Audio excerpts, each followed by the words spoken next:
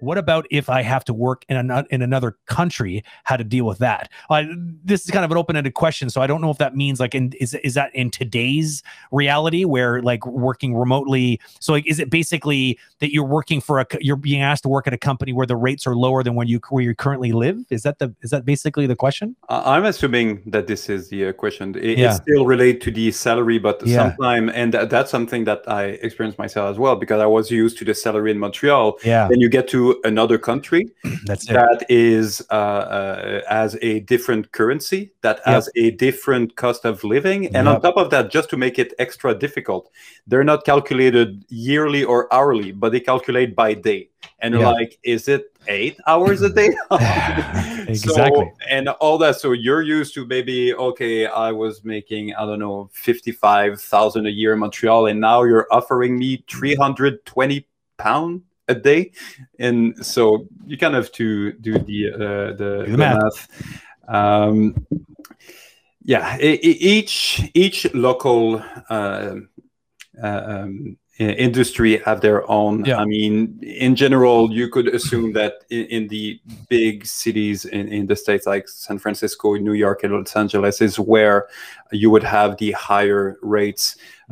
Canada would be, I mean, the numbers would be at par, but the Canadian dollar was lower, so it'd be a little bit less than that. Euro was a little bit less, and the UK was pretty much on par with the euro, but you need to calculate the difference between the but at the end of the day, you just do the math and you bring that in your own currency, like, oh, okay, and you bring day by week or however you're used to calculate it.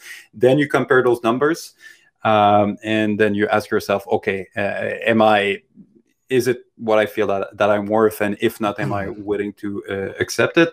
And honestly, nowadays, if you have connection in those countries, just ask, hey, is anyone aware of what is the average salary for a mid-level modeling artist in London? And, you know, you get to average numbers pretty rapidly. Yeah, I think the key here is to make sure you do a little homework on the local market. I think where, like, for instance, like I don't think it would be weird for just a junior animator to try to get a job like overseas, but in China, let's say, or some overseas studio, and expect it's the same rates that you would get like in San Francisco. It's just not going to happen.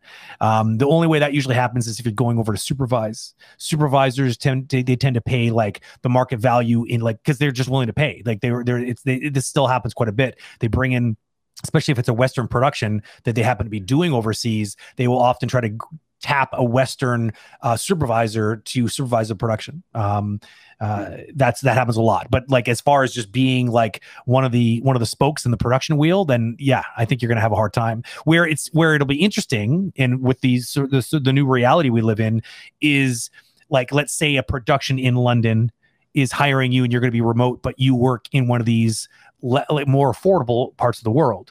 This is where things are going to get interesting, because I think a lot of companies will try to take advantage of that, and as they should, right? As they should, because I mean, they should get some sort of, you know, advantage to opening up the borders a little bit, but maybe they're gonna. I just hope that they don't try to take too much advantage. So, for instance, it'd be nice to see them meet you in the middle somewhere. You know what I mean? Like, maybe you don't expect to get paid what a Londoner is, because why would they do that? Like, you don't live in London. London rent is not cheap. Let me tell you, David, I'm sure can speak out of experience. It's an expensive place to live. It's up there like New York, Manhattan. Like, it's not cheap. So the thing is, you know, it would be weird in a way to expect suddenly that you're going to get paid the same amount, because at the end of the day, but the question is, what is too much to ask? Like, I think these are things that I think we're going to have to figure out as an industry moving forward, now that that's an actual thing. Because normally they'd be flying you to London and you'd be living in London, and therefore you'd ask what a Londoner would make, because you need to be able to live in London and pay rent.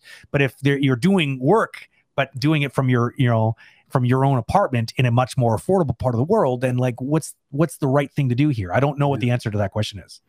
I think the market is going to self-regulate itself. I think so too. I would say probably 10 years from now, it's going to be to a point that most of the studio will work with remote freelancers.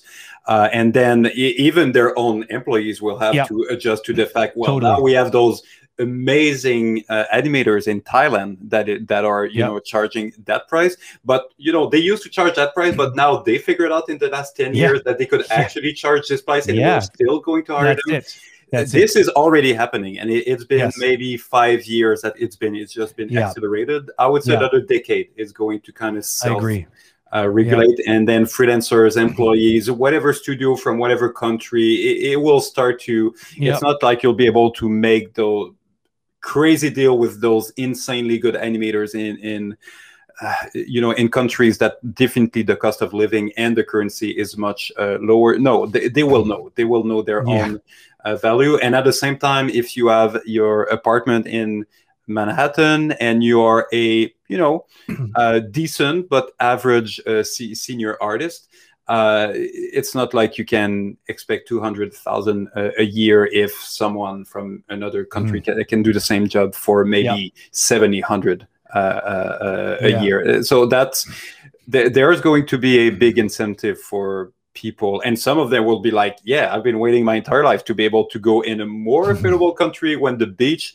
is pretty near, and I can work 25 hours a week, and that's plenty enough to afford my cost of living. But there's going to be a big incentive to get out of the places that are so expensive and go in most more affordable places and work in remote for those big studios that can provide those nice salaries.